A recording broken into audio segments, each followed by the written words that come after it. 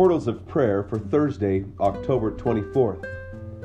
Psalm 28. To you, O Lord, I call. My rock, be not deaf to me. Lest if you be silent to me, I become like those who go down to the pit. Hear the voice of my pleas for mercy.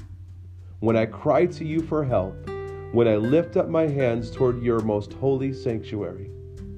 Do not drag me off with the wicked, with the workers of evil, who speak peace with their neighbors while evil is in their hearts.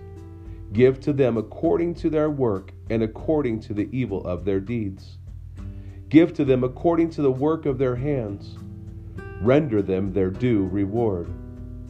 Because they do not regard the works of the Lord or the works of his hands. He will tear them down and build them up no more. Blessed be the Lord, for he has heard the voice of my pleas for mercy. The Lord is my strength and my shield. In him my heart trusts, and I am helped. My heart exults, and my song I give thanks to him. The Lord is the strength of his people. He is the saving refuge of his anointed. O save your people and bless your heritage. Be their shepherd and carry them forever. 1 Samuel 17:49. And David put in his hand in his bag and took out a stone. Exodus 14:16. Lift up your staff. Today's devotional is part 1, Sticks and Stones.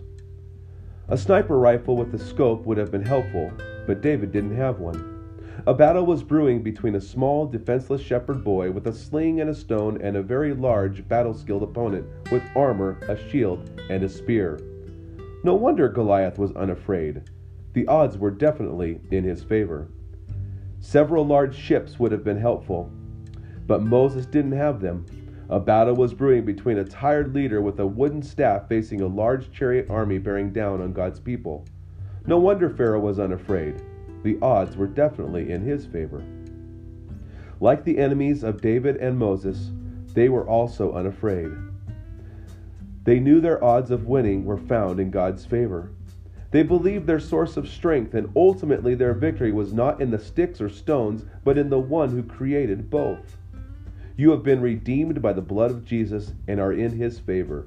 No matter what giants and seemingly impossible circumstances you are facing today, be unafraid.